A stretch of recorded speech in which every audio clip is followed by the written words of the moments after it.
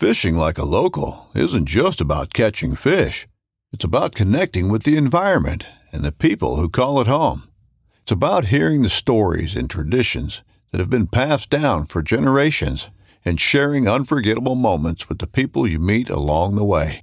Fishing like a local is having an experience that stays with you forever. And with Fishing Booker, you can experience it too, no matter where you are. Discover your next adventure on Fishing Booker. This upcoming concert season will be all about the boots, and Tecovas is your stop for the best in Western style. Tecovas has seasonal and limited edition offerings this spring and summer, including men's and women's boots, apparel, hats, bags, and more. All Tecovas boots are made by hand in a time-honored tradition with timeless styles that are always on trend. And Tecovas has first wear comfort with little to no break-in period. It's hard to find this level of comfort paired with this level of style. Stop by your local Tecovas store, have a complimentary drink or two, that's WCB style, and shop new styles. The smell of fresh leather and friendly staff are at your service. Many stores even have leather custom branding to make your boots truly personalized. And with regular live music and events, there's no in-store experience like it. If you can't make it into a store, just visit tecovas.com. That's TECOVAS.com. They offer free shipping on all boots, as well as free returns and exchanges, and ship right to your door. Go to tecovas.com and find your new favorite pair of boots today. Shut up and sit down.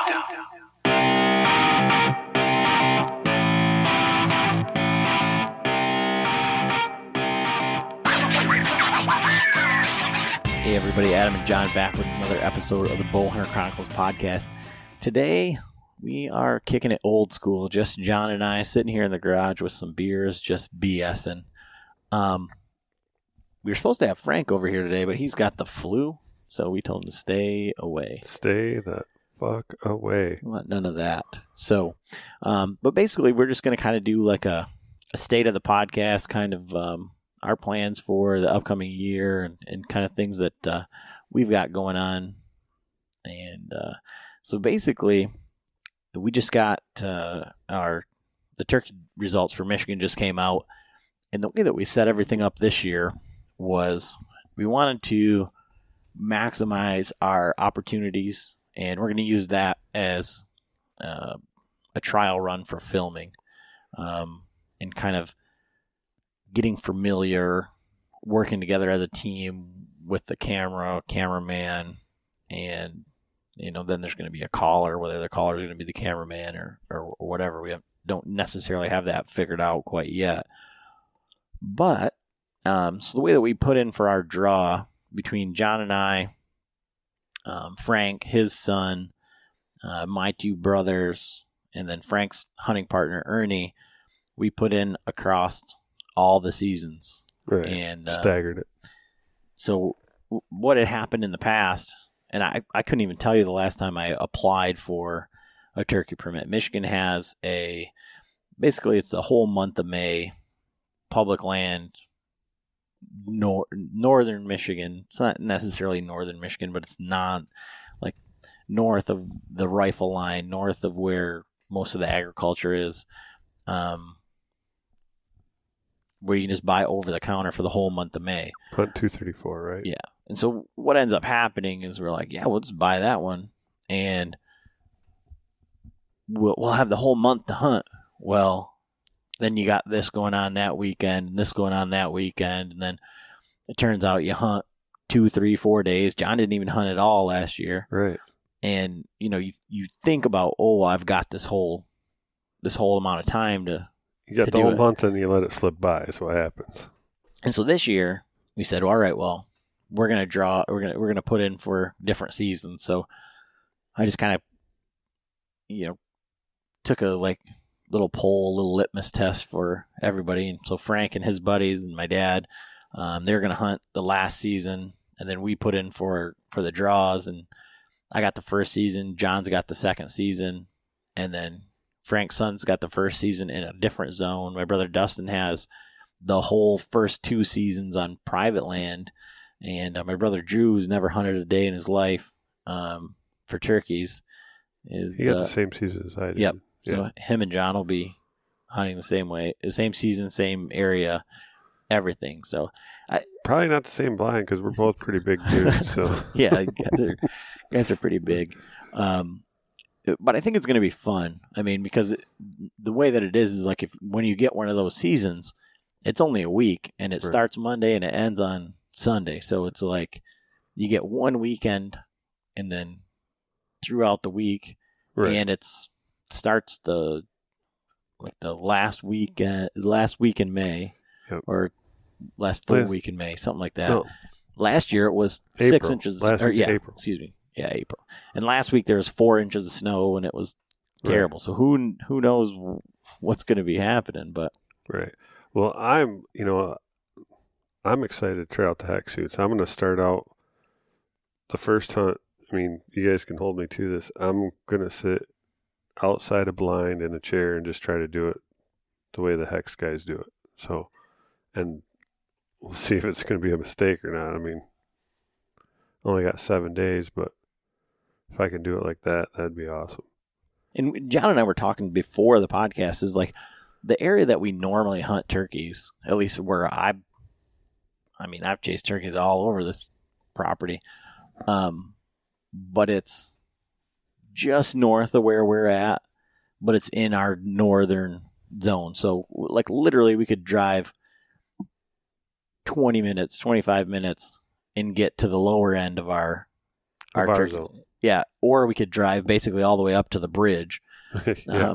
As far as and we can hunt The northern portion, but any property there on the west side of the state, from basically right where we're at all the way up. And John's got a little piece of property up, in this zone, and then that's where our my family's cabin, not in the UP, the one in the lower, that's where that one falls, and I think it's going to be fun. I mean, I'm looking forward to it. I'm actually, I guess going for 1 week, or having 1 week. Now it's more like I'm focused more on that week. Like, okay, I can't just, push it off. All right, well, I'll get to it this weekend. And like I said, then all of a sudden next thing you know, it's gone. Well, and I think it's good. And like, it's not really good for me because, or maybe you either, because we're going to be trying to like do some filming, do some calling and stuff like that. But like for like my wife personally, I think she's like, well, you're not going to be going all these hunting. You're not going to be doing all this stuff. You're going to be trying to sneak away for a whole month. Yeah. So I think that works out. So it's not like every single weekend in May. But it might be if we're filming each other.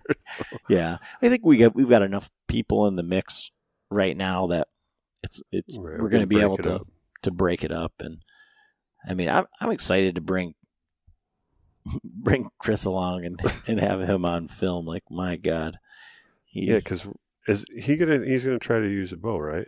Well, everybody's on board with the bow. And I've got there's another guy that comes into my work who's like Frank's age, and I've been trying to get him to bow to hunt turkeys. He only hunts with a bow. He has a crossbow, has no desire to shoot it, and he shoots a dart, not a split limb. He's a solid limb guy. And I'm like, you'd get along real well with my father-in-law. And, you got the whole month of May. If you just want to pick a weekend.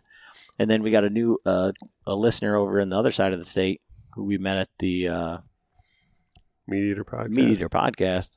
And we offered up, if you want to come turkey hunt, we'll call some turkeys for you. And he's reached out to me. So see if we can coordinate that too. But, so we're trying to get new people in. Like I say, my brother Drew, he's never turkey hunted ever. And my brother Dustin can't hear a dump truck through a nitroglycerin plant. If you're familiar with Christmas Vacation, I mean, I took him and his wife out, and we were walking, and these birds were gobbling on the roost 100 yards from us. I mean, and they were just hammering. And me and his wife are just like, "Oh my God, did you hear that?" And Dustin's just looking around, like admiring the scenery. Huh? What? Nothing. And he went out and tried to hunt with my dad. And my dad, who doesn't hear very well either, was hearing these birds. And he's like, Dustin wasn't even turning around. So that's going to be real interesting. So Get us some hand signals. Be like, oh, I'm sure I mentioned this before, but I swear, like I called in the state record turkey. It was the biggest turkey I'd ever seen. I mean, I've killed some 11-inch beards or whatever, and this one was dragging on the ground. Walked past him at 40 yards. He had a Browning BPS 10 gauge, true glow sights on it. I mean, I know for a fact that that'll kill turkeys past 45 for sure. And he just let him walk right by. And I was calling, and I had 2 hens come at me from both sides. And so I was pretty much hemmed up. I couldn't move. I couldn't do anything because the hen that was with that Tom was just a bitching at me. And I was just mimicking everything that she said, and she walked right over behind me. And then I look up, and there was another hen that must have been roosted somewhere else. Just was coming to see what all the commotion was about. And I watched those turkeys walk by him at 40 yards, and I was like, what are you doing? Shoot. I walked over there, and he's like, yeah, they were way too far. I was like, do you know what you have in your hand? Like, get out of here. It's a cannon. And he's like, why are we moving? This is a great spot. I'm like, this isn't deer hunting. Like, that's not like there's not more turkeys just going to, meander by. It's over. So, yeah, we've got that going. I'm going to get my order in for some of the shred heads from Dirt Nap. Want to support those guys, like just a bunch of cool guys, and pretty simple broadhead, like 2-blade Zwicky looking thing with the cutouts. I think we talked about it on one of the earlier podcasts, and pretty excited about that. And John's got a myriad of. I got a ton of different broadheads, and it's like, man, I'm not sure which one I want to use. And now, I mean, normally after hunting season, I end up changing up my whole program for indoor leagues. I put my single slider on and all that. I haven't done a thing with my bow. So I've been shooting the full winter league with my 80-pound limbs, my small diameter arrows, my 5-pin, hunting sight. And at first I was like, I'll get to it. And then I was shooting pretty good. So I'm like, well, you know what? And now at this point, this is my highest average year in leagues. So I'm not going to change anything up. So I might not even do it. I mean, by the time we're going to be just finishing up our leagues when turkey season starts for us now that we are in the first and second season. So I think the only thing I'm going to do is I'm going to build a new string and cables for mine because it's getting pretty, they're getting pretty tore up now. I feel like there's a listener out there that's going to take offense to that. Well, yeah. Our buddy Jim, who's been very patient, I haven't heard from him. He hasn't been bitching at me, but I'm the conduit. Yeah. I've just finished up some other projects finally, and the problem was my garage has been a dust bowl, and that's not the environment you want to build a string in. And I'm going to redo the whole set for his bow. And so his bow, before anybody's, before my own, his will be built and done.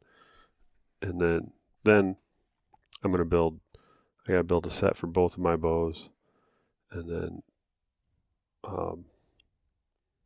Greg, who was Dustin's buddy that was on the podcast, him and a few of his buddies want strings and cables, tunes all done for their bows. So that's going to be my spring agenda, get all that set up. I think that's pretty exciting for you. I mean, yeah, that's fun stuff. Yeah, I'm excited about getting the crap out of my, out of the shop here and getting stuff set up to where I can, and then, hopefully with the spring coming, we can get outside and start shooting again. It's nice to be able to just walk out and start flinging arrows outside. We haven't been able to do that. Yeah, so real quick, for any of the listeners out there, if there's any broadheads or anything you want us to take a look at or do anything with, don't hesitate to reach out. We're going to be looking at some here. I'm not going to name any names, but we're going to look at a pretty interesting broadhead here coming up. I was just talking to John about it, and some pretty interesting engineering with it. But on that portion of it, I mean, so John's got a couple of different turkey broadheads, but one, I mean, I think that stands, you need to talk about that one again, the whatever that big giant sucker is. The Magnus bullhead? Yeah. I think it's the bullhead. I mean, forgive me if I'm wrong. But yeah, that I bought it last year. I bought a set of them last year, built a set of arrows, but my bow, even with my double XL, which is a milder, cam, at 70 pounds, I just couldn't get it to fly real well. Now, out of my son's bow, at like 50 pounds, it flew perfect. I was smoking it, but I really wanted to use my own bow, and I could have tried cranking the poundage down, get it closer to 60. But the problem was, even after just trying 2 shots, I set it up with that Magnus broadhead. It does have like a lifetime warranty and stuff, and it comes with an extra set of blades, so you get 3 broadheads fully set up, and then you get an extra set of blades. Well, I set up a pillow with a sweatshirt over it, and I hung it from a line and everything, so it had a lot of give, and I drew my little turkey head on it for my trying to sight it in, and the first shot bent the blades pretty good. And I tried to, all right. I looked at them. They were still straight enough to where they should fly right. Second shot blew 2 of the blades right off the broadhead. So I'm like, well, damn, that's not good. So that's when I put the new blades in, tried it on my son's bow, and it was shooting perfect. So I, of course, tried it on my bow again. It was hitting the pillow. It just wasn't, when you're aiming at a neck and head, you got to be right on. And that's the thing. You're going to shoot short yardage, and, lighter poundage is the only way to go. And so, yeah, I shot it again and bent the blades up. So, yeah, so for me, I'm going to be body shooting them sons of bitches. I'm going to be shooting them right in the wing butt, just above the beard. Or right over the top of them. But I also bought, there was another one. This is actually, it's on this arrow right here. This one, which you guys can't see, it was considered a crossbow. It's actually made here in Michigan. It's a big-ass aluminum ferrule, but it's got a 4-inch cutting diameter. Do you know who makes it? I used to, but it is gnarly. It would be awesome. But it's like 160 grains, and we'll take a picture of it, put it on our website or whatever. But I think we'll get the information. Yeah, we'll get the information on it. Michigan company. So, but I got it. I have it. Comes when you buy it. Like I said, it was meant for a crossbow, but I figured I'm shooting. Back. Last year I was shooting 70 pounds. 480 grain arrow. I think it was. I was using a full length arrow with aluminum insert, just to keep that broadhead away from my hand. But I'd put the practice tip in. I was, bullseye all the way out to 35, 40 yards. So that's what I was going to shoot a turkey with, but I just didn't get to it last year. So, and that's a body shoot. Yeah, that's the body. That's definitely a body shoot. It's not going to go. What's the cutting? Cutting diameter is 4 inches once it opens. So, Jesus. And that's the thing. I shot, like the last turkey I shot with my bow. It was, years ago, and I shot it with my my Matthews double XL, and I was shooting Carbon Express arrows. What I did though is I had a 3-blade split fire, and then back then you could get the Muzzy backers. This was like a little 5-prong star, so you want that arrow to stay in the bird if possible. So when you're shooting a body shot, shoot him in the wing, break the wing, or have the arrow, impede his flight.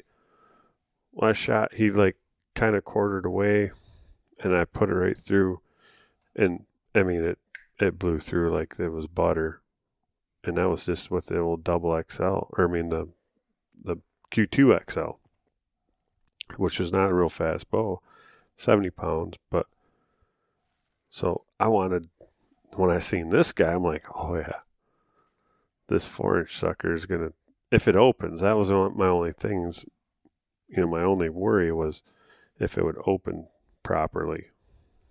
But, shooting through a turkey, it's actually, I mean, it's harder, their wings and everything protect that body. I mean, I've shot them with my shotgun. I've shot them with the 10 gauge, rolled them suckers over, and they got up and took off and flew away. I'm like, holy shit, what just happened there?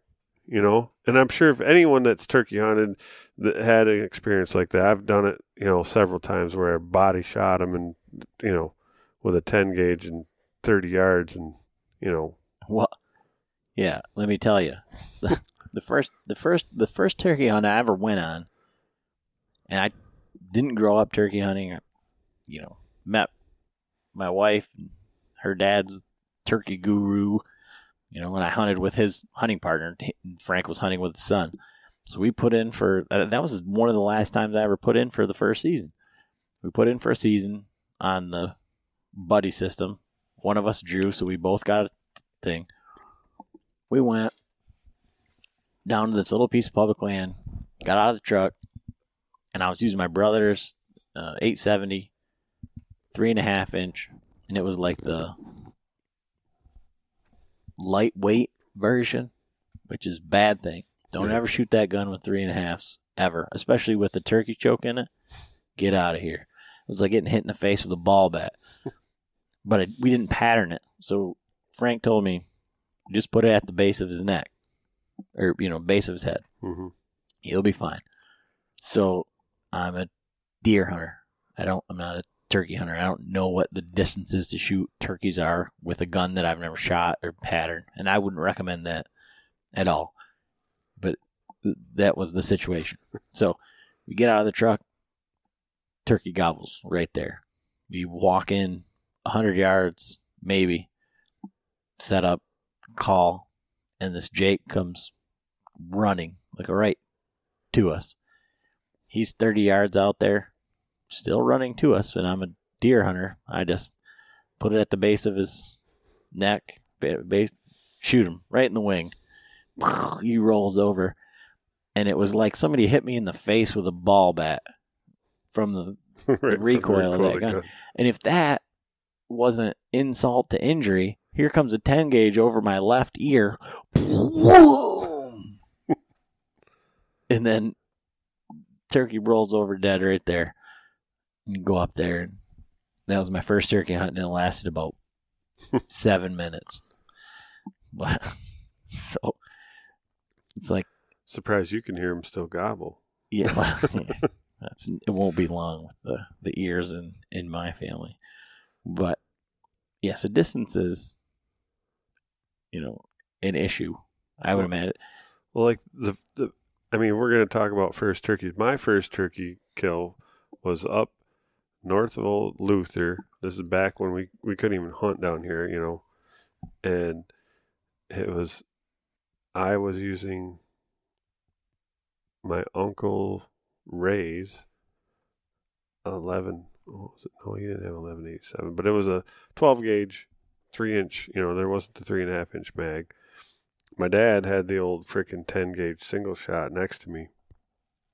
We had hunted all day, and the storm was blowing in, and all of a sudden, it started thunder and lightning off in a distance, and all of a sudden, these birds just started gobbling. So we got set up. Uncle Frank's calling. He's back behind us. We're on the edge of this field, and they'd like kind of did some clear cut on the edge of this field, and the brush was all piled up. So my dad and I are laying down on this brush, and here comes these jakes, and there's like 3 or 4 of them. They're coming across this field, and the whole plan was like, all right, they'll get in close. You shoot the first one, and then my dad was going to shoot the second one because he had the 10 gauge. Well, these birds come in. Well, when I laid down, I had these little saplings and stuff in front of me, and this had the longer barrel, and I didn't realize, shit, I can't these birds come into our right.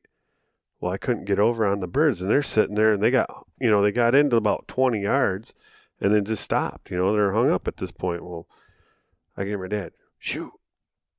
And I'm like, I can't. Shoot. I can't. Finally, boom, the freaking 10 gauge goes off, and one rolls, poof, and all of a sudden, the other 2 or 3 or whatever it was, these are all jakes. There's no big long beards or anything. They start running out across this field, so I jump up. I'm like, I don't recommend this, trying to run through these little shit tangles and brush with a loaded, shotgun. But I did it, and I got on the edge of that field. And by this time, they're about 50 yards out, and they're just starting to freaking take flight. So I pull up, and I almost just, pulled the trigger, like, out of adrenaline. But I just remember trying to lead him a little bit. We used to do a little bit of skeet shooting, trap shooting, so pulled up and actually took my time for a second and touched off, and that bird piled up, poof, went down, and like, holy shit, I got him. So I go running out there, and he's still flopping. And I'm like, what do I do? And they're like, wring his neck. I grabbed that sucker by his neck, and he's freaking beating the shit out of me. And they're all laughing. And needless to say, I run up, I'm trying to wring this freaking turkey's neck, and, I think Uncle Frank took it and put his knee on it or whatever. Just about that time, the freaking storm hits us. I mean, it was just a freaking downpour. We all were drenched rats, but that was my first turkey, so. Yeah, I don't think we're changing up our bow setups too much. For turkey this year, I'm going to be using the, so we had mentioned it before. We got those couple carbon fixation sights from Buck Rub Archery over in Wisconsin, and I still think it's an amazing sight for the Midwest, like a whitetail tree stand hunter. Frank's been using it. So Frank started the year with his, what is it? Apex holographic sight, and he was just shooting terrible. And a lot of things in play there, but so yeah, he had some issues because last year we'd put a lens in and we put a clarifier in his peep and everything. Well, then he had his cataract surgery, so now all of a sudden he can see, and so it was all off. So we switched over to that site, and he's super happy with it. I mean, he's been shooting a lot better. When he keeps trying to like gap the pins, and that's what I don't understand. You mean the whole idea behind the slide and the slider is. I mean, where that's my issue this year has been, like I said, I didn't change mine. I normally have the slider, and I know, okay. The problem with our league is we shoot from 7 yards out to 30 yards. And when you're at your 7 yards, I use my 30-yard pin. When I'm at the 10 yards, I use my 20-yard pin, or, a little bit. Well, he uses one, and then the next time I'll use the other one, and then I'll use this one, and then I try to shoot the middle of them, and he's adjusting things, and it's like, no, you kind of got to stick with it. But the pin gapping part, like that's where I've had my issues from our, I have a 20, 30, 40, 50, 60 pin. On our 25s, I'm sitting there trying to do the pin gap, and that's where I end up usually having my issue. But that's a whole nother story. But yeah, so Frank, it's like, you got the slider. Set your 20-yard pin, and then go from there. 20, 25, 30. Then we get up close. Use either your 20 or set it at 25. It's just a matter of getting up there and figuring out which one it is. Yeah. And then write it down. But yeah, so I'm going to be using that site. Oh, baseball bat down. I'm going to be using that site for turkeys and kind of doing like a field test on it, because the thing weighs like nothing. And So when I put mine on my bow, I did not read the instructions, and it said like do not tighten past, something like that. So I cranked that sucker down and I cracked it just cracked like a little bit, but then I was like, like I don't know, how durable is it going to be? So I want to, before I give like a real good hard like review of the sight, because the sight itself, the idea, everything is perfect. Right. I mean, the amount of fiber that's on it, the way that it's set up, the way that the pins move out of the way. I mean, I've shot it on my bow, which is 70 pounds, 29 and a half. It's now 30-inch draw length. I had to lengthen that. But 442 grain arrow. I can shoot 82 yards with it. So 82 yards in the housing that's there. I think for any hunter, you're not going to go past that. I mean, if you're out west, maybe. Yeah, but I mean, for like what? I mean, practically. I mean, yeah, for practical purpose. Yeah, I don't see anything that sight isn't going to get you. But I want to take it out and bang it around in the woods for a while. Before I say, what it is.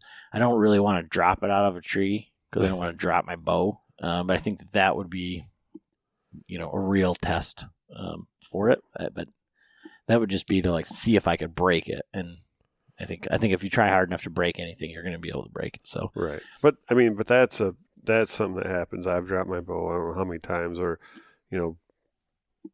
even if not even half, dropping it down and losing grip on your rope, when you're in a tree stand and having it slide down, bonk against the tree. My problem is that bitch getting caught in like limbs and stuff, and you're just yanking it, bringing it up. Yeah, that's like the bow ropes are the bane of my existence. Like I absolutely hate bow ropes. Well, that's one of the things that we didn't get into is switching from our climbers, because now you don't have any limbs or anything. You're going up a pole tree, right? So for the most part, you can pull your bow up and it's straight, clean. When you start bobbing and weaving, going up these trees that are all gnarly, you're like, oh yeah, I got some cover. Well, holy shit, how do I get my bow up that mess I just climbed up through? And if you climbed up a tree that has a bunch of limbs on it or something, one stick might be here, you might have like spiraled around the tree, and then your bow rope is attached to your fanny pack or whatever, and you're like, son of a bitch. Like, it's on the wrong side of the tree. That happened to me almost every single time. So you get up there and you hang your tree, you hang your stand, drop the rope down, the cleanest chute, go back down and hook it up, and then, Yeah, these one trip up guys, like, you better have your shit together. I hate bow ropes with a passion. But back to turkey. That's the only thing that I'm changing up with my setup. I think I'm going to be using the shred head, 440 some odd grain arrow, and I'm going to be using that sight for hunting.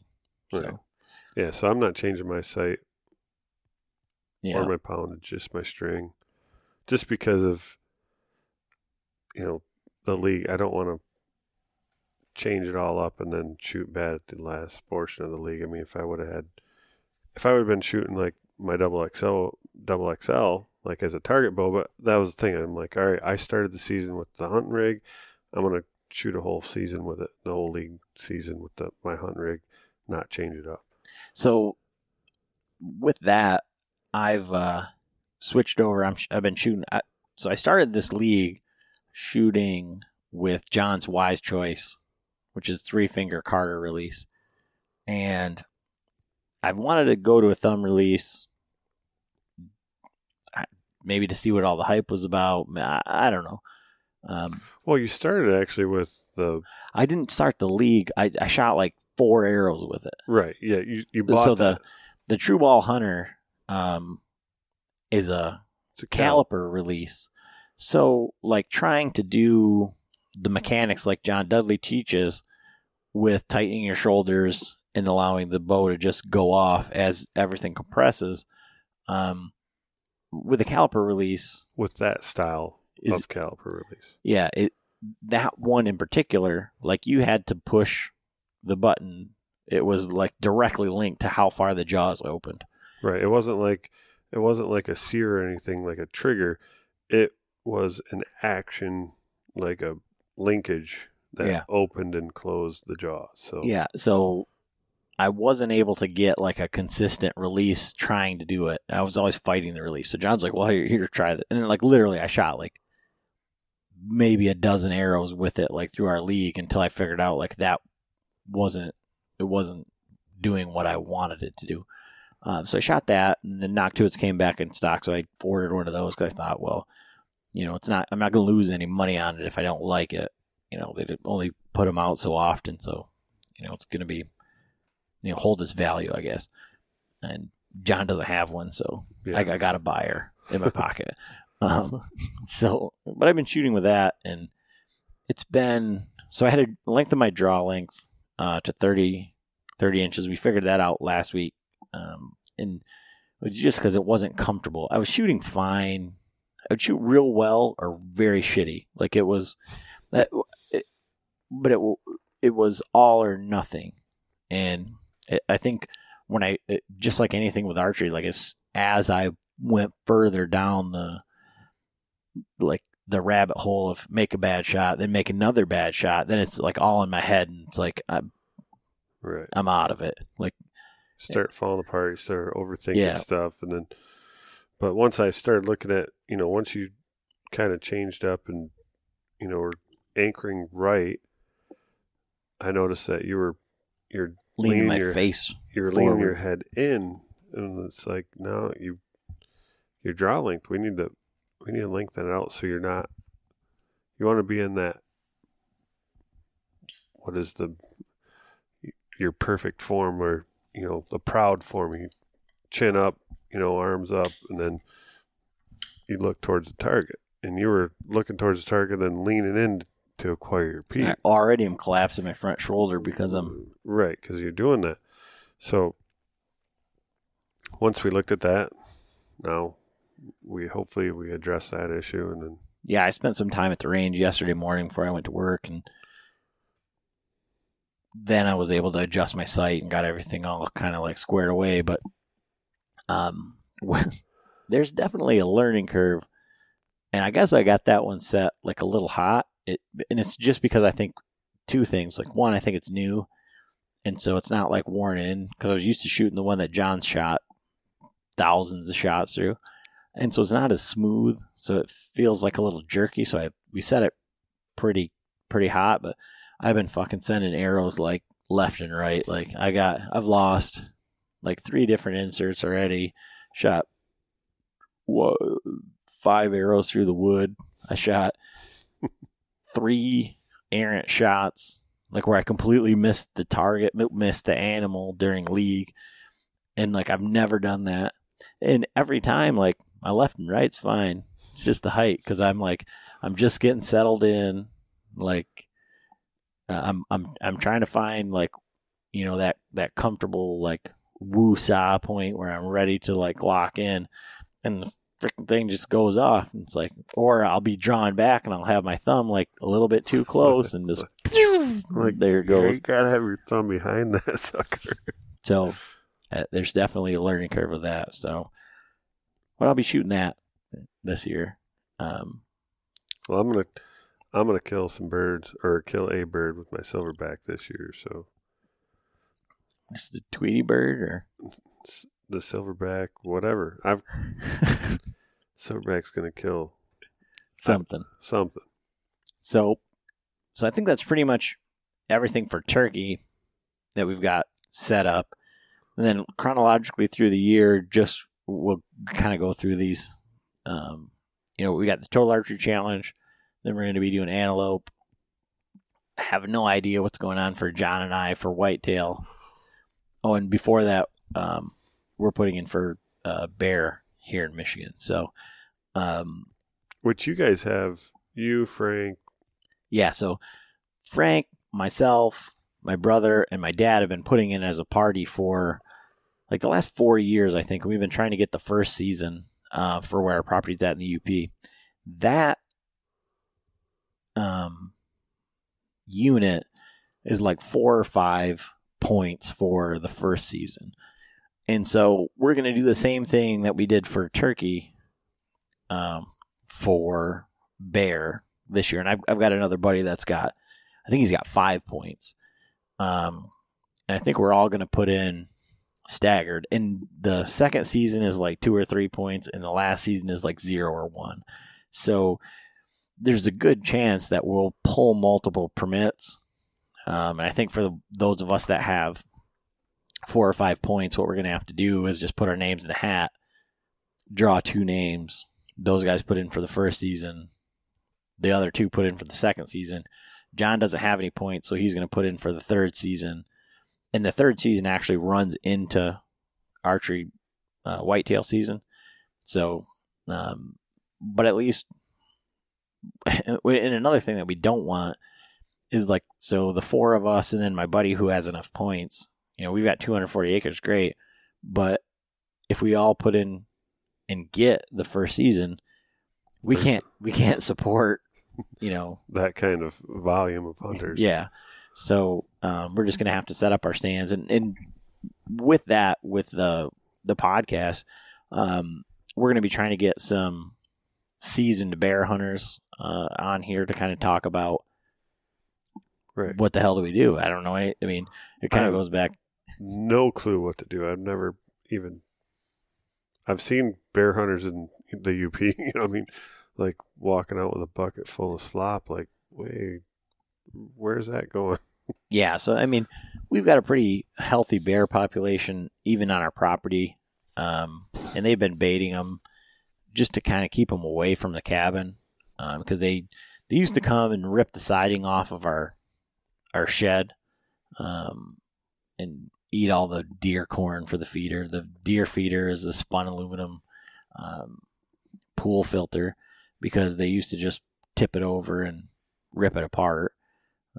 It's like everything up there has been bear proofed. We've got bear rake marks down the side of our cabin from the bears sharpening their claws on the side of the cabin. So there's definitely bears there, and we got tons of bears on camera. My dad's seen them. I've never seen a bear in the woods in my life. My dad and brothers have seen them while they're bow hunting, but not me. You had one. You walked out one. Yeah, I don't know if I told that story on the podcast or not. I was up there. We had some select cut logging done, and we have one of the bait stations you can kind of see from the edge of our field, and I get terrible cell phone service up there.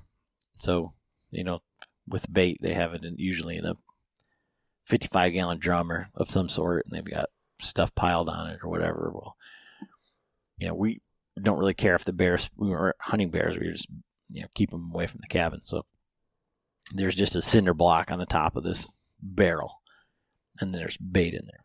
There's a camera out there, and shit for cell phone service. So I was outside of the cabin talking to my wife on the phone, and we've got problems with everything up there. Porcupines, red squirrels. And this particular year, we had a problem with a skunk living under our shed. So I'm out there talking to my wife on the phone. Look out there, there's a skunk in the field. So I said, honey, I got to shoot this skunk. So when I get off the phone, I'm going to go do that. So I go inside, grab the gun, shoot the skunk, rolls over. So I rack another shell. I walk out there, and the skunk gets up and starts running away. So I shoot him again. He rolls over. I get like 30 yards away from him. He gets up and runs in off the edge of the field, and he's in the woods. So I'm like, and it's starting to get like dusk, and I happen to be standing like right next to the bear bait station, and I hear something rustling around back in the woods, and I'm like, well, I'm pretty sure that skunk's going to die. I don't want to chase him around and just get sprayed by a wounded skunk just to verify that I killed him. So I don't know. I guess I'm just going to kind of wait it out. So I just sit there. I waited, and then it started to get like too dark to shoot, or Right. So I just went back in the cabin, discussed what happened with everybody that was still there. Next morning we wake up, we get up, we go all look out there. The bear barrel's knocked over and cinder blocks off of it. Oh, cool! We're gonna have bear pictures. We pull the card. So the timestamp on my phone talking to my wife was like 7:40. The first pictures of the bear were at like 7:39 out there in full daylight, and then there's no pictures of the bear. Then there's me on the camera, and then like an hour later, the bear's just eating on the barrel. So the rustling that was out there certainly could have been the bear just meandering around down there, but I don't know. So they're definitely around. I mean, the one place like where I'm certain, when I started like looking into this buck bedding type stuff and following along with that and trying to figure it out, jumped a big deer off the end of this little island, right? Everything says that it should be buck bedding. I go there's blow down, there's hair, that I'm confident that I jumped a buck off of there. Put a camera up like middle of the summer, and the only thing we had coming out of there was bears. So, I mean, it's the bears are there. I think that we'll probably have like a good opportunity. It's just a matter of pulling a tag, and I think we'll pull. There's a good chance that we'll pull all 3 seasons up there, and there's tons of public land, and that's why I want to talk to somebody who knows what they're doing as far as bear hunting, because they're there and there's tons of public land. So if we've got 2 or 3 guys, Right. how do you, only one of the bait sites getting hit. So then what do we do? What do we do now? So we got to have like that same thing with whitetail, I suppose, like a backup plan. So we got to have multiple plans. So I'll get up there and be like, oh shit, now what do we do? Right. And, I think realistically, it's just like any hunting. Like you're going to end up with, a limited amount of success. So every time you go hunting, I mean, at least for us, everybody doesn't get a deer. Everybody isn't successful. And, I think it'd just be cool to like kill a bear on our property. Right. And never having done it. I think it's just going to be, it's another reason to get together and have a deer camp or whatever. Bear camp. Yeah. That sort of thing. Or beer camp. Yeah. So, but I mean, same thing, like equipment, that, because the one thing that I've learned so bear, they have so much hair that they soak up all the blood or a lot of it. So right, bear, their fur and their fat, because their fat is more. It's not like the tallow on a deer. It's more like soft fluid or blubbery, like. And so, I mean, and Frank's killed a bear with his bow. He shot a bear out in Maine, and so he at least has some insight. He's done it before, but like I can tell you this. I mean, I've been watching videos and stuff, but it's like, I would say most people that listen to this podcast are probably at the point where whatever their game of choice is, whether it's mule deer, elk, whitetail, probably more whitetail than anything else. But like, I'm pretty sure that even if I didn't have a flashlight or something like that, like I could gut a whitetail like without even thinking about it. For sure. A bear? The fuck do you do with a bear? And it's gonna be hot. Like, get the skin off them and like, but like, trichinosis. are you gonna keep the hide? Like, how do you cape them? Like, what do you, all of these things are like 100% new. So that's, if there's some seasoned bear hunters out there, I know Jerry listens, and he's right up there near our camp. So I'm probably going to be reaching out to Jerry when we get up there or throughout the year, to kind of come in and say, hey, like, look, what do we need to do? Never done this before. So I'm pretty excited about that, just for the sake of doing it. It's like it's another species, another opportunity to hunt in Michigan that we've never taken advantage of. And so I think it's going to be fun. Yeah, I'm looking forward to it. I mean, I haven't been to your property in the UP yet, so. Yeah, it's nice. And then we could also do a little bit of bird hunting, too, because, that's one of my favorites. Yeah. And I guess, like with bears, like they don't hunt them in the morning. They don't generally hunt them just at night. So I have no clue. I've never bear hunted, so. Yeah, I mean, it seems to be the afternoon hunts, so like the third, so it runs from like middle of September into October. And a lot of people that I've talked to will hunt it when it goes into October. They'll hunt deer in the morning and bear in the evening. So, but yeah, there's a lot of grouse up in our property, and that, I've been seeing all this stuff about Michigan and like the grouse populations, or maybe it's not even Michigan, but the grouse population. So I really want to talk to Ron about like the intricacies of that, because like it seems like, my brother and I were just up scouting, up near my uncle's place, 30 minutes from here, and wandering around in the snow, flushed a grouse like within 20 minutes. So it seems odd to me that. Yeah, well, they say the grouse numbers are.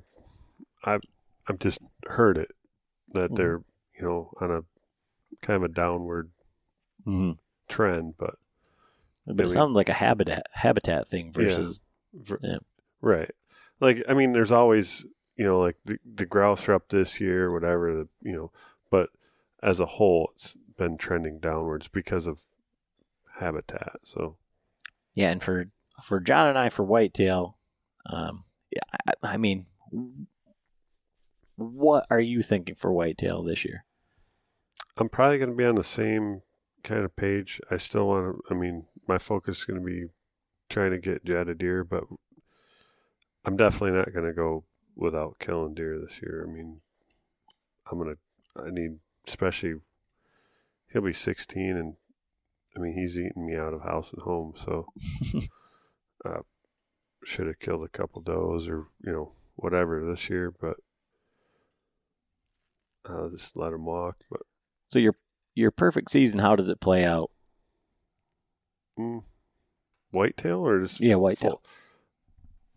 I would like to get on, get some decent setups, scoped out setup. Get jetted deer, get one under his wing, under his belt. And then I'd start hunting more, for myself. Try to get a nice mature buck. But if it doesn't happen early, then I'm going to kill a doe. I'm going to get some meat, and then I'll go after a mature buck. I'm not, John sounds like every other podcast host ever. No, I'm not. I want a mature buck. I want a nice. No, but I've killed enough deer to where, I don't care the points, I just want to, like I said, I'll kill a 4-point if he's fucking 7 years old, 3, 4, whatever. It's, we know the deer in our areas, like the spot that I'm hunting up there. I seen the mature buck this year. And I got him within 17 yards. It just didn't work out. So I heard something today. I listened to a podcast today, and they said they were talking about wind in your face and then thermals. Mm-hmm. And they said, have you ever been in that spot where, the wind is good, everything's right, and then you get that mature buck that comes in and he just stops and he turns around the other way and he just walks out? And I thought exactly of that. And it's like, he got your thermals. And because that's what they said. And so I just because you said that, like that was the exact scenario that they described. Yeah. I was on a perpendicular wind. It was coming straight out of the north, and he was coming straight from the west. There must have been like a little Yeah, eddy of wind or something. Yeah, and that's what it was. There was, there was a couple little potholes. I'm in the swamp, and there was a couple little holes. And so if you listen to Dan Infalt, those little pockets of water that stay warmer, in the evening, and they'll start to suck your wind, right? They'll suck your wind because that hot, the warm air off that pool is rising. So it's vacuuming your air down towards it. So, and it's got to be what happened. I mean, all of a sudden, it was just like, boom. It was just enough where he was like, nah, something's not right. And he just turned around and went right. He didn't flag or run. He just turned and went right back the same way he came because he knew it was safe to where he made it that far, he can go back. See, so the only reason I was picking on you because I said that it was cliches because, like, for me, I mean, I think I like to play the devil's advocate to you. Like, I'm gonna kill every son of a bitch. No, not quite. But for me, is what I want to do is between now and the opener of the season. Like, I want to have like 2 or 3 spots with a solid plan in place. And I want one of those plans to pan out. And, to a degree, the smaller buck that I killed up in the UP, I went to a spot. I didn't have a plan like before the season. It was like an in-season scouting thing, and it worked out right, like perfectly. But what I want is, I guess, that like validation, and it doesn't have to. So I listened. The podcast that I was listening to was with the guys from Bed to Dead with Jason Campbell, and so I'm real excited to sit down and talk with him because this is one of the things. Like when we talked, and I've talked to Jason about it before, but when we talked to Curtis when he said that he was hunting the Jerry, that big 200-inch buck, there was nothing else on his mind. He let tons of other deer walk, and I've never had a situation where like I knew all the deer that were in the area or anything like that. And like every deer that walks out is like, oh man, is this big, and so like I'm like really on the fence about like hanging cameras and like, cause even if you, I want to say realistically around here, it would be like a big 100-inch deer or something like that. 140, 150. I mean, what? So I've never seen a deer that I think would go 140 in Michigan. So the one that kid killed this year that went 165, I saw him. I didn't see him when I was hunting. I saw him last year, and I said he was 130 plus. I saw one in the UP that was probably 130s, but I can't. I mean, the deer that I killed in Ohio, I haven't seen that deer in Michigan. Right. So that's hard.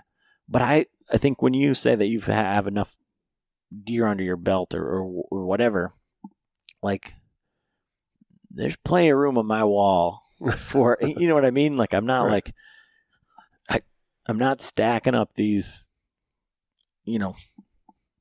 basket racks that, so it's going to be real hard to let a nice Michigan 8-point buck walk, not knowing what else is out there. And I think that's like the balance. So like I think if you have the deer on camera, you have history, and you have them, there's these 2 really good bucks or decent bucks, and then there's this real good buck or like a giant or whatever, however you want to play it out in your mind.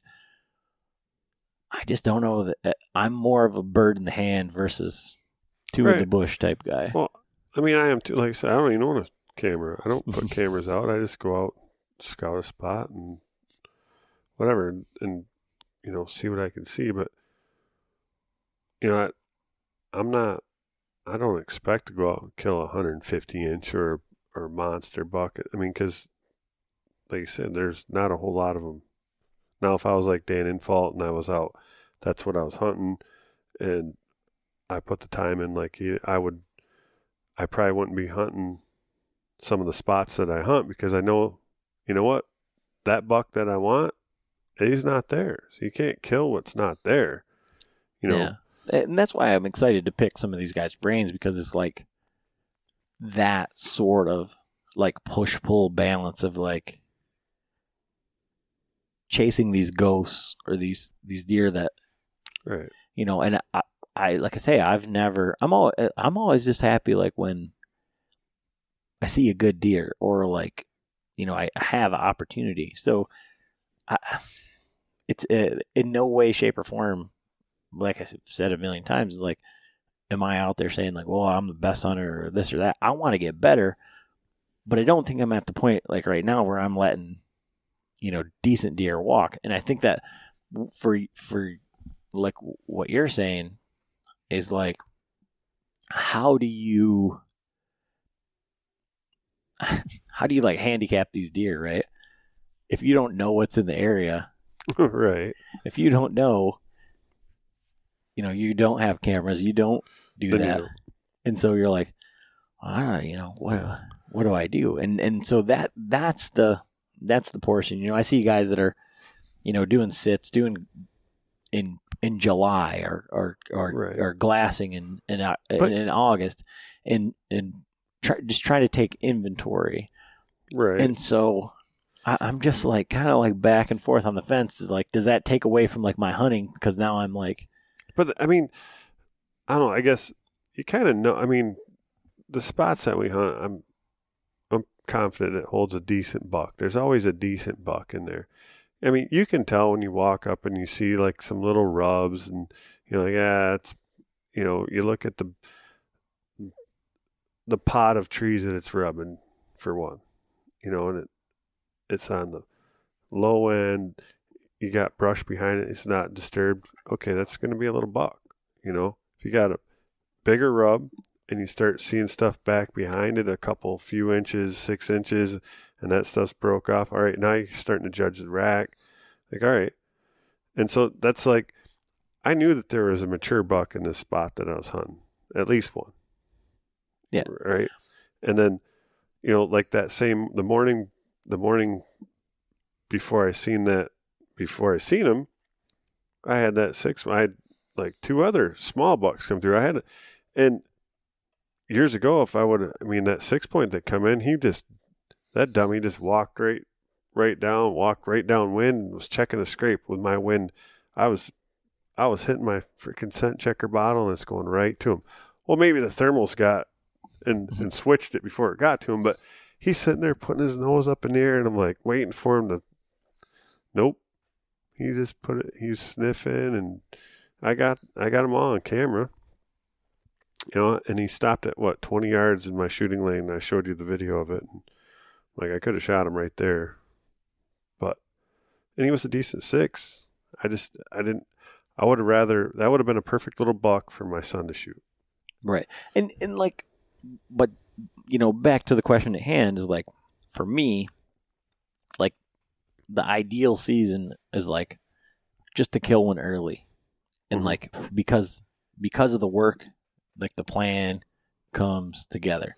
Right. And that's the thing too. I mean, if you're going to get out there and, you know, do some preseason scouting and get up there and glass during the day when they're in their early season pattern, you're going to be able to see what's in the area. You're going to see you know, especially if there's any agricultural, like if you're going to, where you've seen that buck this year that got killed, you know, if you get out there preseason, he's going to be visible. You're going to see him in velvet. You're going to have an idea of what's in them.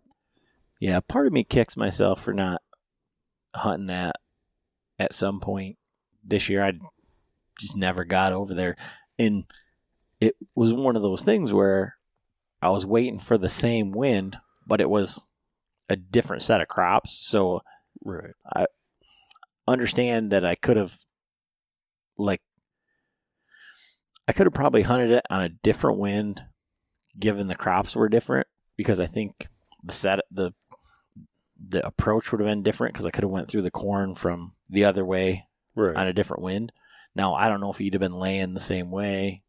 Right, you might have switched everything. the setup, But I would have had to walk across the alfalfa field versus a cornfield. And it was a cut cornfield at the time, when I went in there. But either way, like, it wasn't like the exact, I was waiting for the exact same, or like as close to the same. as repeatable as I possibly could. Right. And it didn't work out, but I think from going through all of this is like, now I've got that spot, that setup, everything like in my back pocket, and another deer's just going to move in there. So right, if he was in there, there's a reason why that he felt safe in there, and that just means the next buck that. And if I go through there, a few days before the season and see a nice buck in that field, well, I got a pretty good idea of where he's going to be laying on the certain right wind there with the crops the way. Yeah, and so, but yeah, for whitetail, John and I, normally would have a plan of like, okay, we were going to Ohio, we're taking this week and we're going to hunt the rut, here at my property or wherever. And this year, because of everything else that we're doing, I don't have any sort of plan. Now, if Frank were here, so Frank, I'm super excited for Frank this year. He's killed a lot of deer, and he's killed some pretty decent bucks, but he even says like he hasn't killed the one really, really good buck. And so they went down to Illinois a few years ago, and he's been to Ohio a whole bunch of times and had a couple real good opportunities, hit some branches, did some things in Ohio, and just hasn't worked out for him. So his hunting partner that we previously mentioned, Ernie, is retiring this year. And they're headed to, they're going to go to Nebraska. So they're going to Nebraska for a 5-day hunt with the outfitter out there. One of the outfitters they ran into at the Hunt and Time Expo. And just seemed like a pretty good fit for them. They're pretty excited about that. However, they decided, since it's such a long drive to Nebraska, that they're going to stop in Missouri and hunt for a week on public land in Missouri. And they actually reached out to somebody that we'd met at ATA, and he's going to give them a hand getting on some spots and maybe be able to get them onto a couple pieces of private property down in Missouri. So hopefully that'll work out for him. Like I said, we are going to have Frank on here and talk about it, because I think Frank's going to come hunt antelope with us, and I think that's kind of his plan. So for Frank, he's got kind of more time than any of us because he's retired, and he's going to be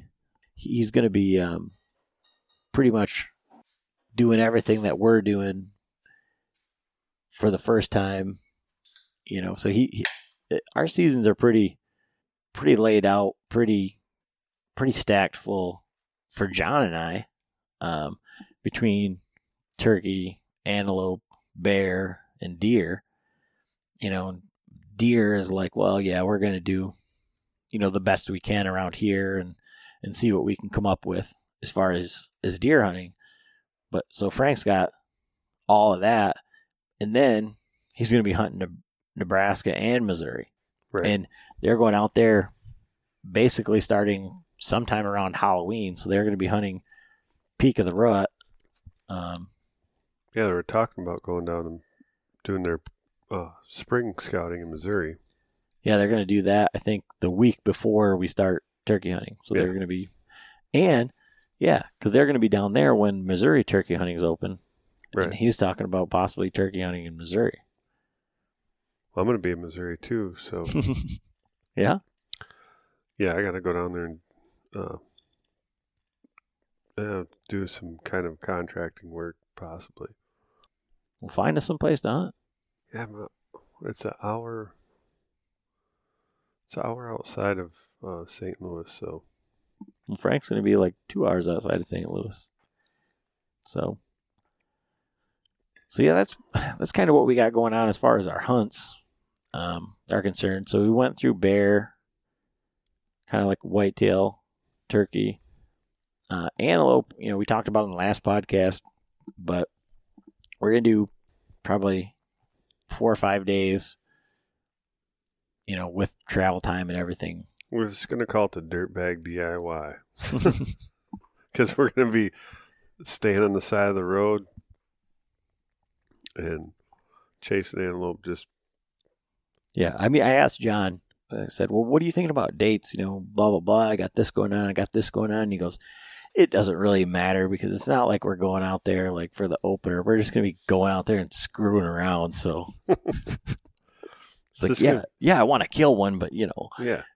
It's going to be just a fun trip just to get out there. I mean, especially, I've said it, I've always wanted to kill one of these some bitches. Last year when we were the whole way out there, as soon as we, hit South Dakota, it was like antelope.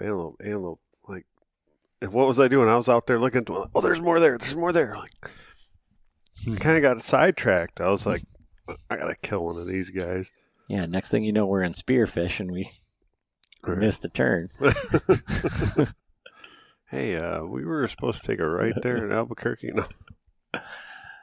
Yeah. So like on that note, like we were talking about a little bit earlier, before the podcast, as far as like, after talking to Cody and thinking about bow setups and everything like that, I was asking John, like, what are you going to do? Because, he's like, I'm going to sell this bow. I'm going to do this. I'm going to try that. And, I feel like you're so on the fence about like your whole setups, like all the time.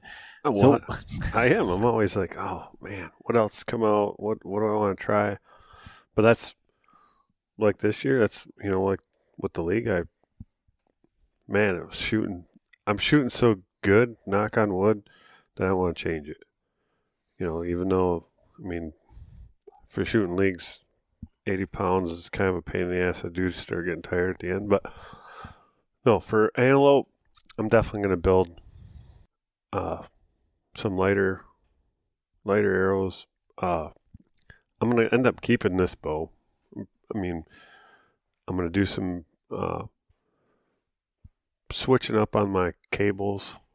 I'm going to try to go with the same little grommet that they use, the splitter for the on the bottom end of the twin part of the cam. And then my biggest thing is I'm going to switch up my arrows. I'm going to stick with the 80-pound limbs. I'm going to try to go with a little bit lighter setup, get a little more feet per second. Probably end up going with a 300 axis shaft, 50 grains of brass up front, and 100 grain head. And I'll probably do some sort of 6 fletch configuration, whether it's the AAE, I think it's a PM 2.0, or I might even try the Fusion. It's like the 3-inch Fusion. Let me see, I got one sitting here. I'll measure it real quick. Yeah, this is a 3-inch. So like the 3-inch Fusion and a 6 fletch. So it's going to have some good steering, but a little bit lighter arrow, so a little bit more, a little bit more speed. And then I'll probably end up going with the probably the tri-pan, an expandable head. So, out there we can use expandable heads, and you're not going to get as much, we might be shooting distance, out to 60, 65 yards. So we won't have it, and we're going to be in the wind. So the expandable head shoots more, similar to a field tip. So that'll probably end up being, I'll do some testing on the fletchings and, the different shaft, sizes, whatever. I know the 260 is going to be too stiff for that kind of setup.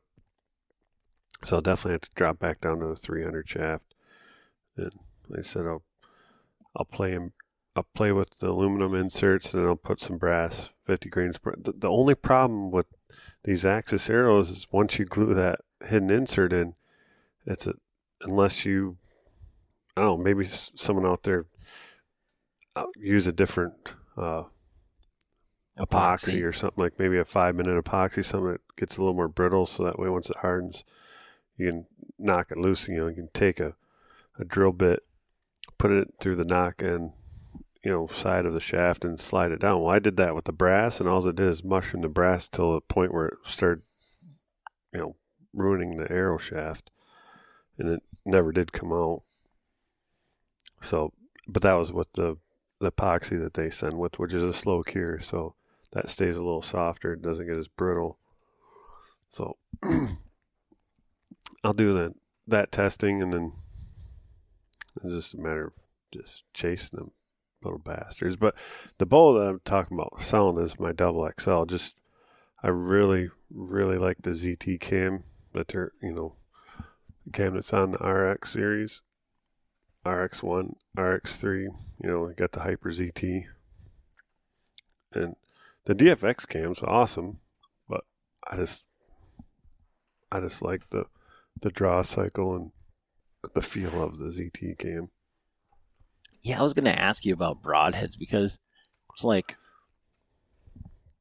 having to do everything that we, having to have a fixed blade broadhead for Idaho. We were planning on shooting, as far as we had to, basically. And, you're shaving Fletchers at 60, 65 yards. How far do you think you're going to shoot an antelope? And there's going to be more wind, but, they were grouping pretty well. And right. So it's like, I don't know. Well, and I mean, the other thing too is like, from what you hear about antelope, they're not as tough, hardy as as like, like a whitetail, or especially an elk, or some of the other big game animals. So if you get an arrow in them, like Uncle Frank likes to say, you got a pretty good chance of taking them down. But so yeah, when you got everything tuned right and flying, like our rigs out west, for out west with the fixed blade, but it's only an inch and an eighth or whatever it was cutting diameter. It's like, well, with the wind, if it starts kicking up 10, 15 miles an hour, when we're out in the mountains, we're in timber, or we're on, side of the mountain where, we didn't have to deal with much wind.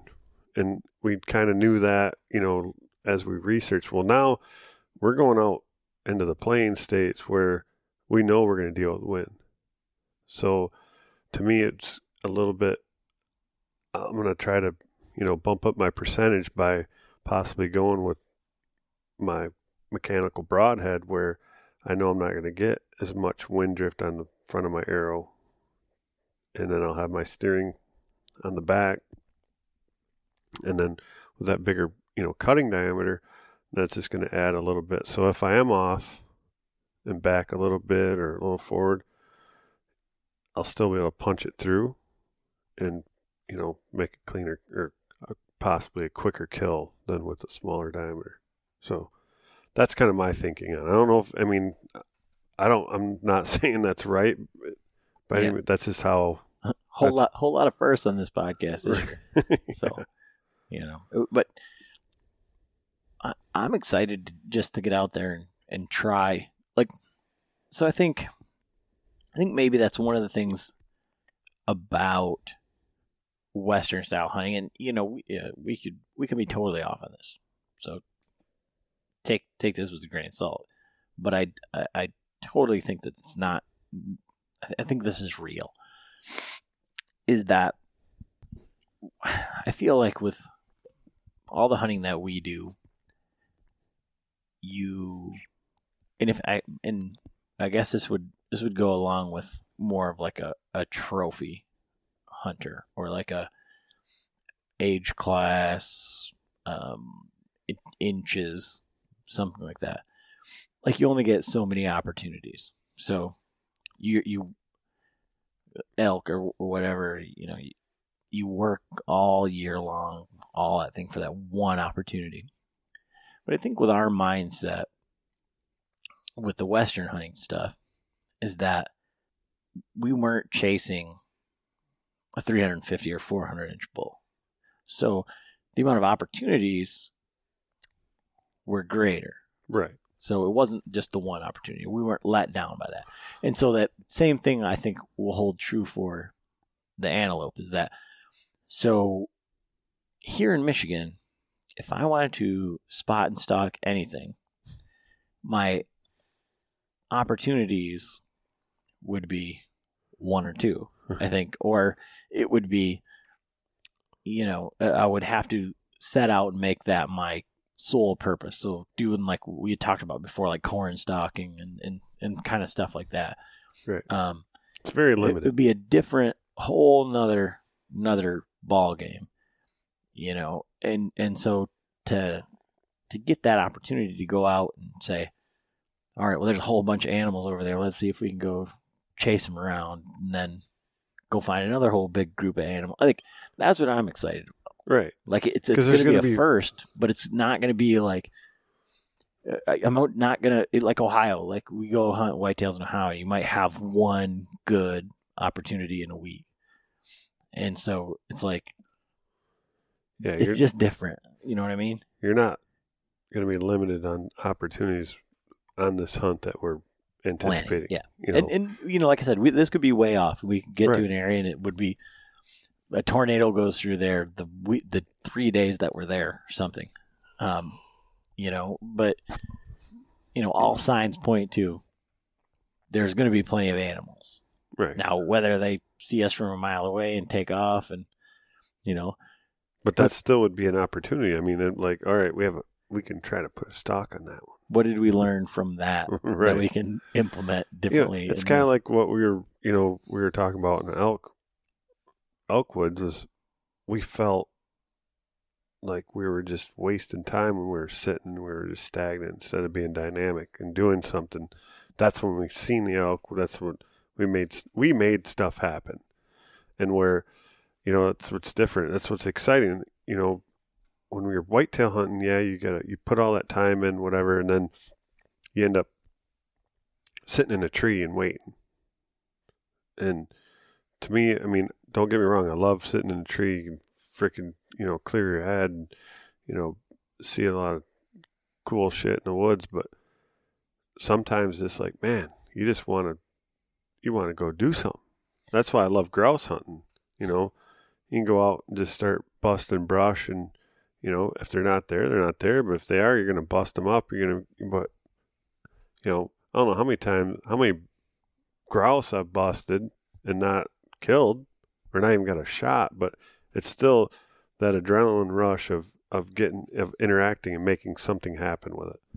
And then that's where, this antelope hunt, I guess that's kind of what intrigued me about it the most, is just getting out there and just trying to chase them and figure it out, making opportunities. Yeah. So I don't want to go down a completely different rabbit hole, but what you're talking about. So, this past weekend at there was a hunting expo in Lansing, and this guy Matt, and I'm sure he'll listen to this because he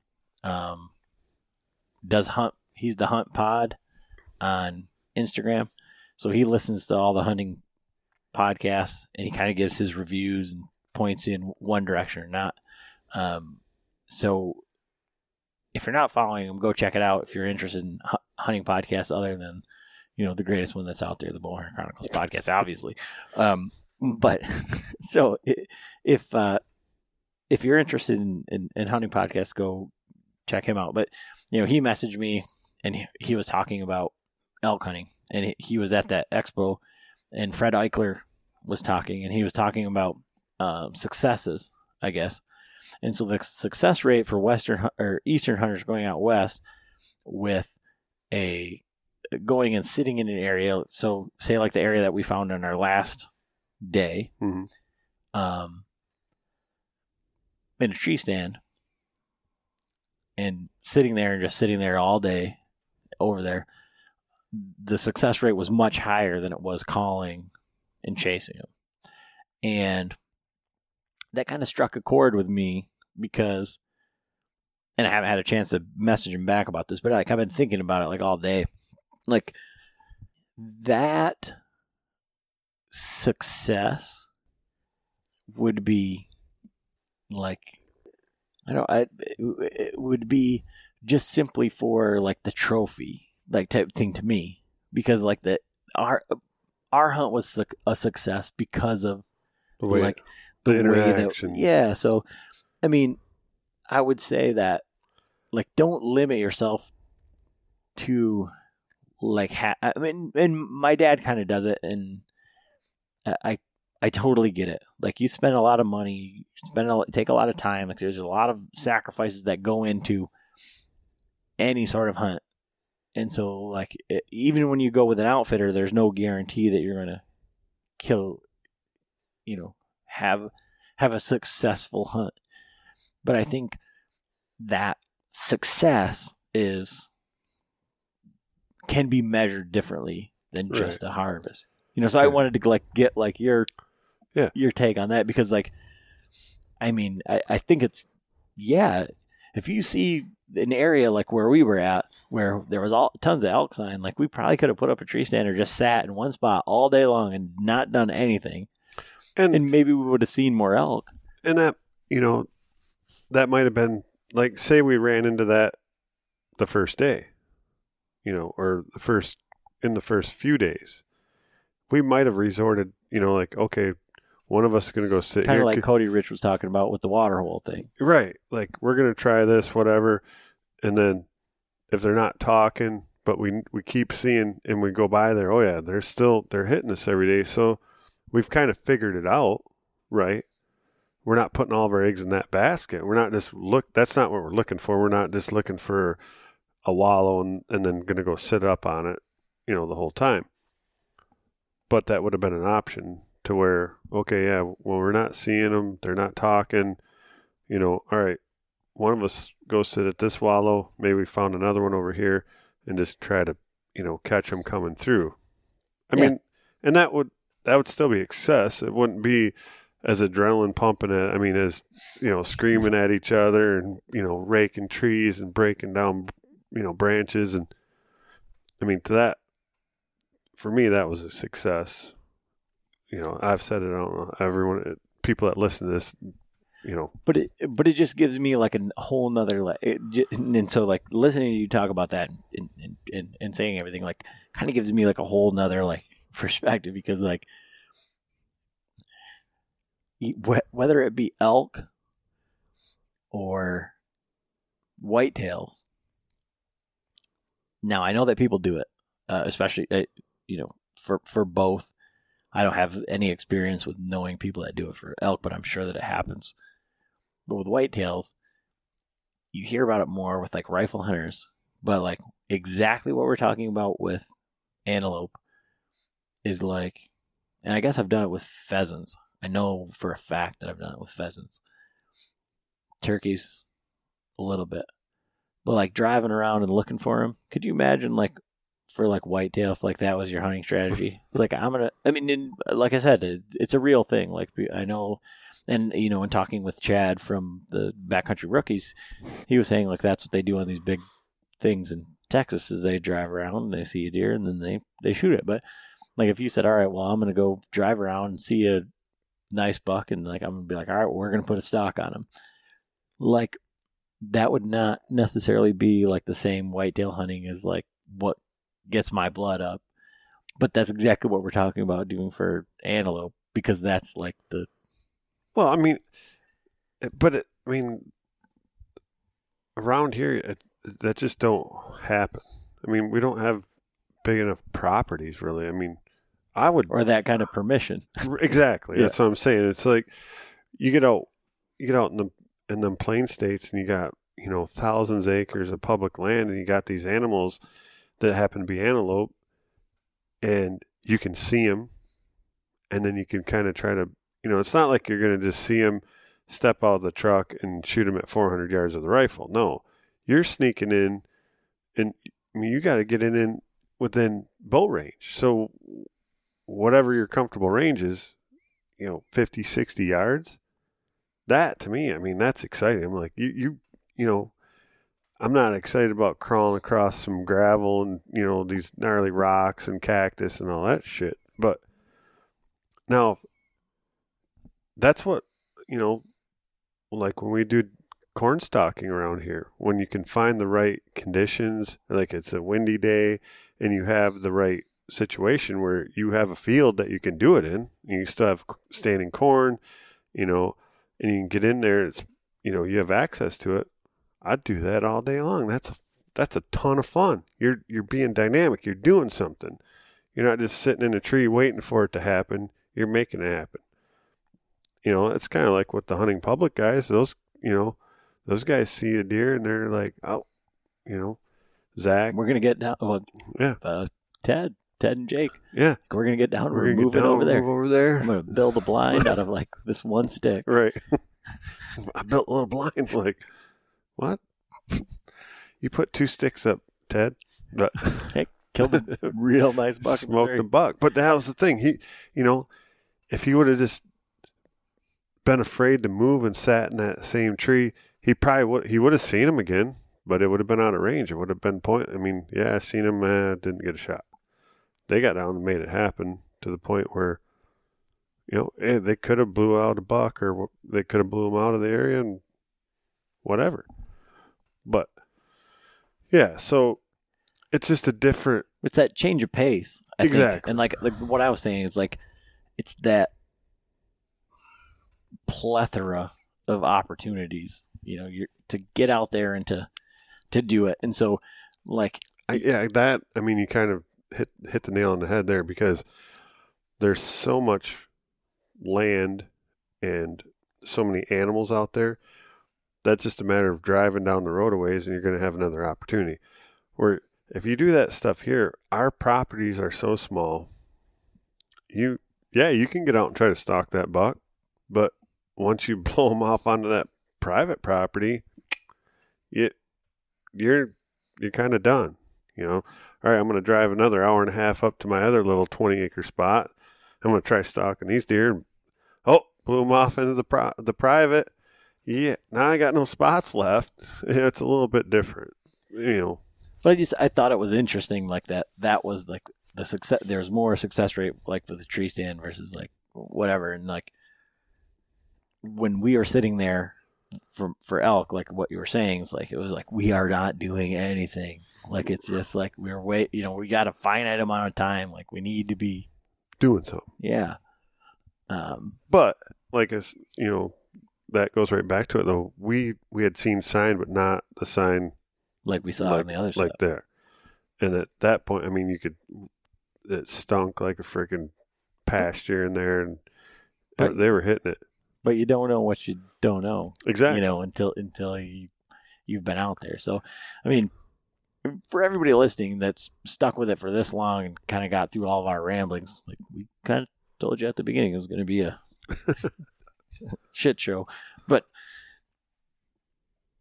just don't pigeonhole yourself into saying like, well, this is the only way that you can do it, or this is the way that these people say to do it, or whatever.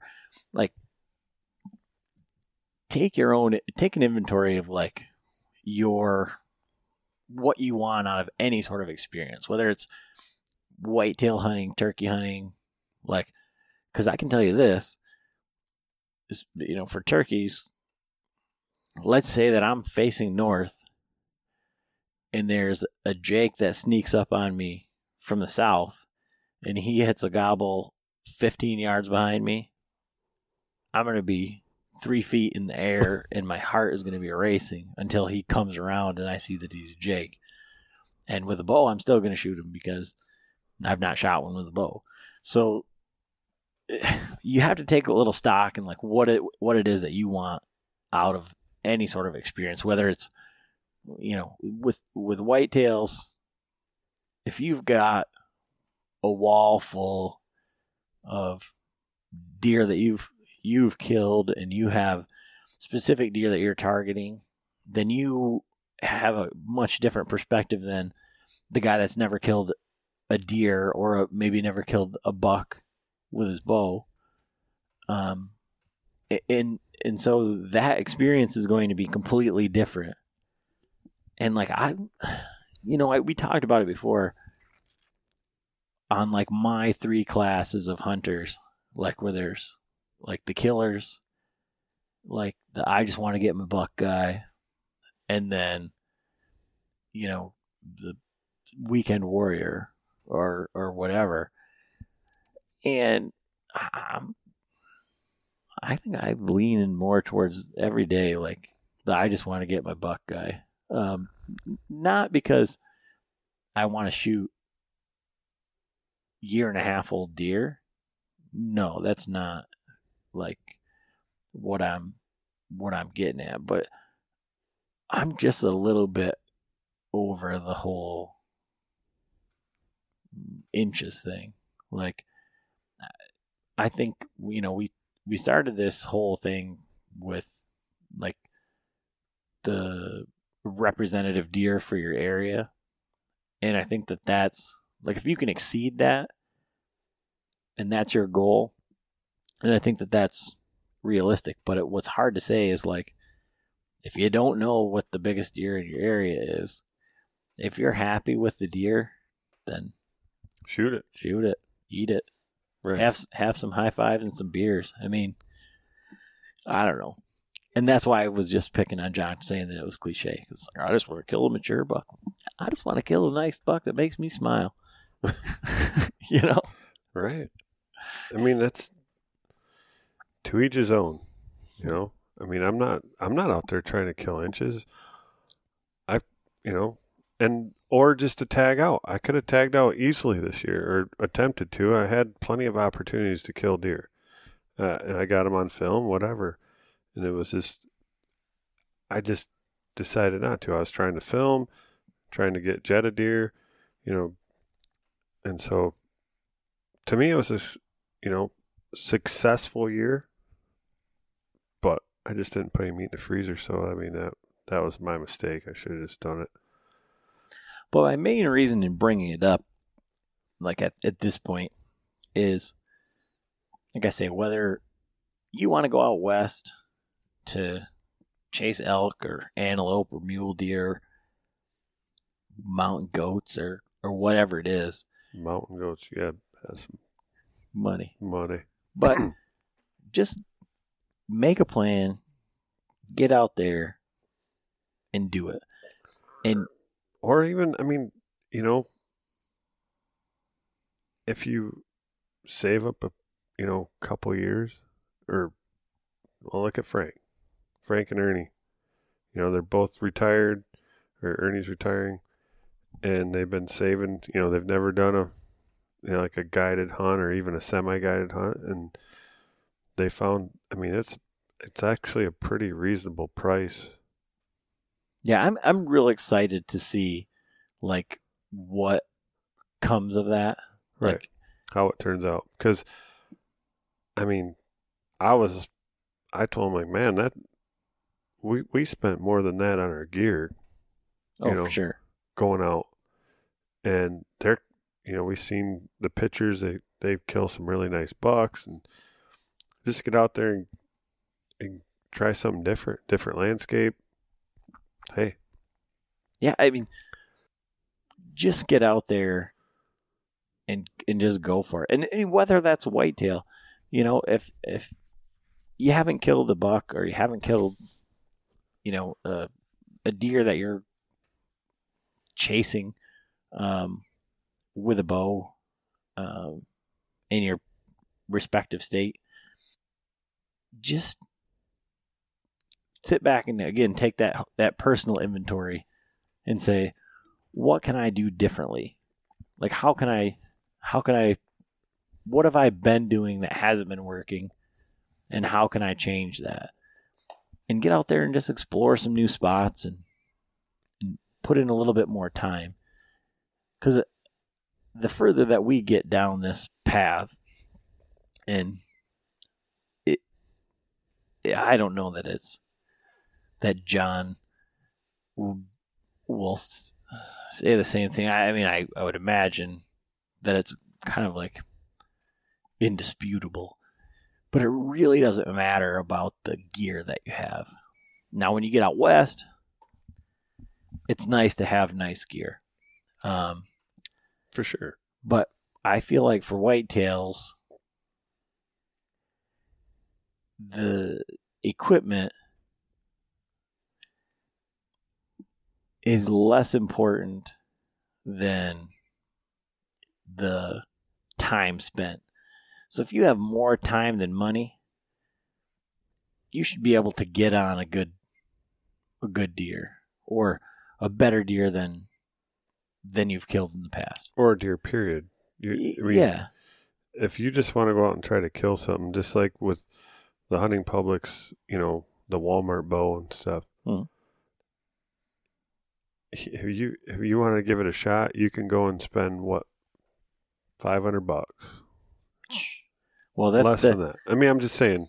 Well, that's the Garrett Weaver. He did the $500. I mean, I killed the biggest deer that I'll probably ever kill in my whole life with a $299 complete bow setup from Cabela's. Right. I mean, yeah, and you don't have to have the best camo. Those guys are going out and freaking flannel shirts and jeans and sitting on a bucket. Look at all the old Fred Bear pictures and stuff. I mean, get out there, find some deer. The one thing I will say, though, is if you're going to go out, the equipment that you do have, make sure it's in proper, in good order. Get out there and shoot with it. Well, it don't matter if it's a $200 bow from Walmart or Cabela's. Get out there and get accustomed to it and shoot it. Like I always tell my son, you owe it to the animal. I mean, and I'll always say that. You owe it to the animal. If you're going to go out there and try to, take this animal's life, you need to be proficient with what you have.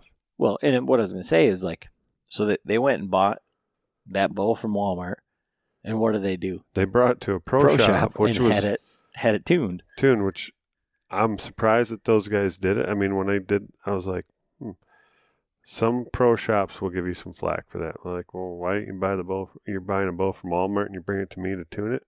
Why don't you bring it back? I've had this done. I mean, said to me in other fields of business where when I was building a house and I bought trusses from one company and they didn't have a truss truck, or a boom truck to put it up. So I had to call another company like, well, who'd you get your trusses through? Why don't you ask them to put them up? Well, they don't have a boom truck. Well, no kidding. So some places might not be cool about it, but just search, open up your Google app and find the nearest, pro shop that will do that. Or just go to the pro shop. They might even have some used bows that guys have, I know our Johnson's up there. He's got all kinds of old used bows hanging in the back room that, guys bring in and, they upgrade and you can probably get them for a pretty good deal and they'll retune it and set it up for you.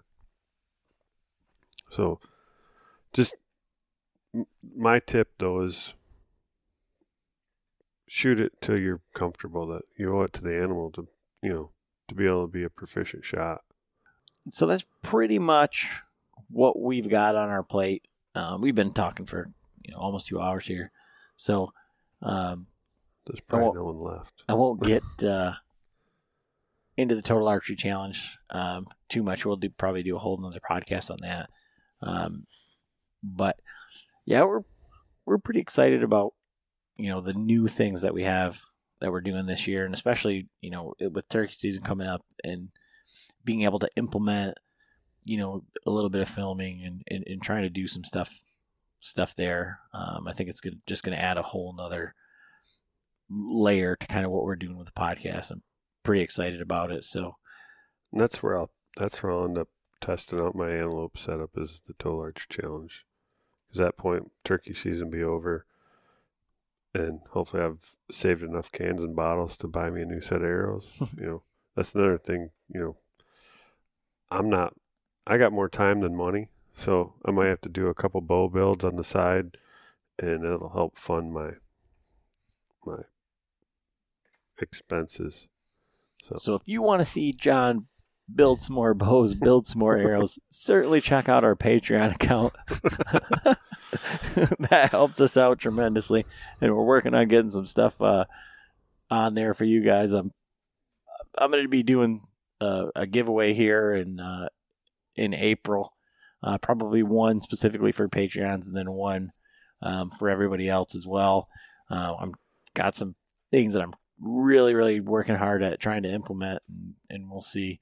But I'm going to be trying to do some more stuff with that. And then when we get up during turkey season, we're going to be up at the cabin. I'm going to take some video of Frank telling some Frank stories.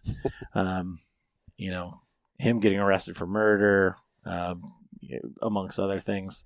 And I'm going to do some videos. We're going to put those on our Patreon. So, you know, those guys will be the first ones to check those out. And it doesn't necessarily fall into the bow hunting type podcast, but for those guys they're following along, with us and everything that we do, we appreciate everything. And the guys that support us, we want to be able to give back to them. What's funny is when we were at the Meat Eater live event, for one, we sit down and the guy right next to Adam listens to us, knew about our podcast. And then after the show is over, we're sitting there and we're all talking, and then I wanted to get down stage. We were up in the balcony, so we were up in the cheap seats. So what did Steve say? When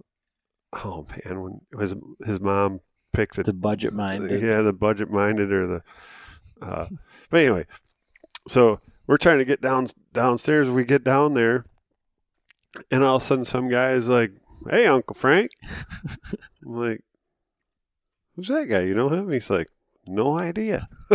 Like, well, Uncle Frank's famous. So, yeah, for you guys that want more Uncle Frank stuff, he was supposed to be here. I was trying to get some more stuff on here for you.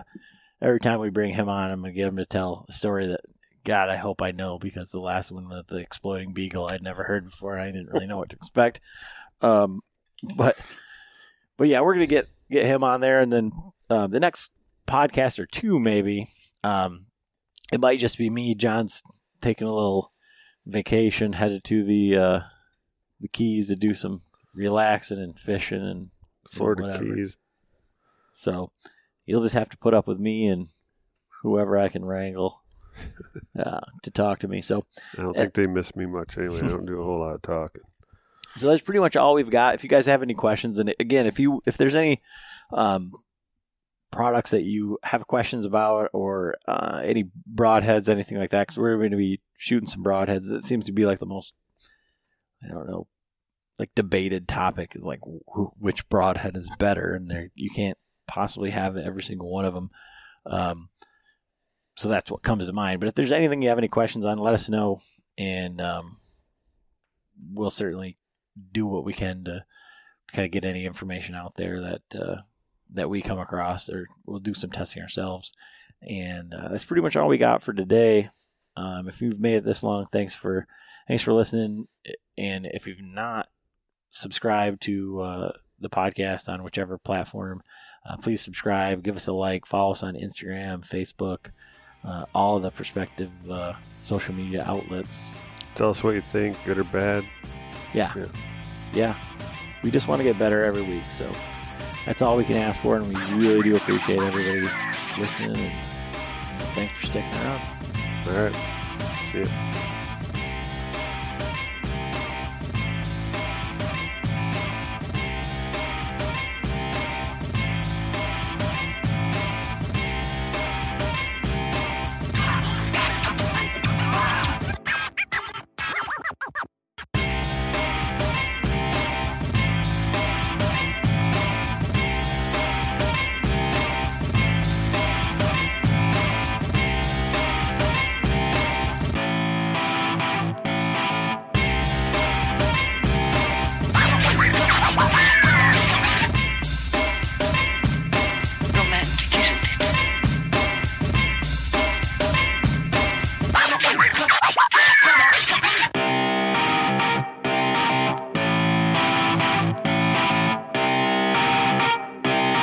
Shut up and sit down.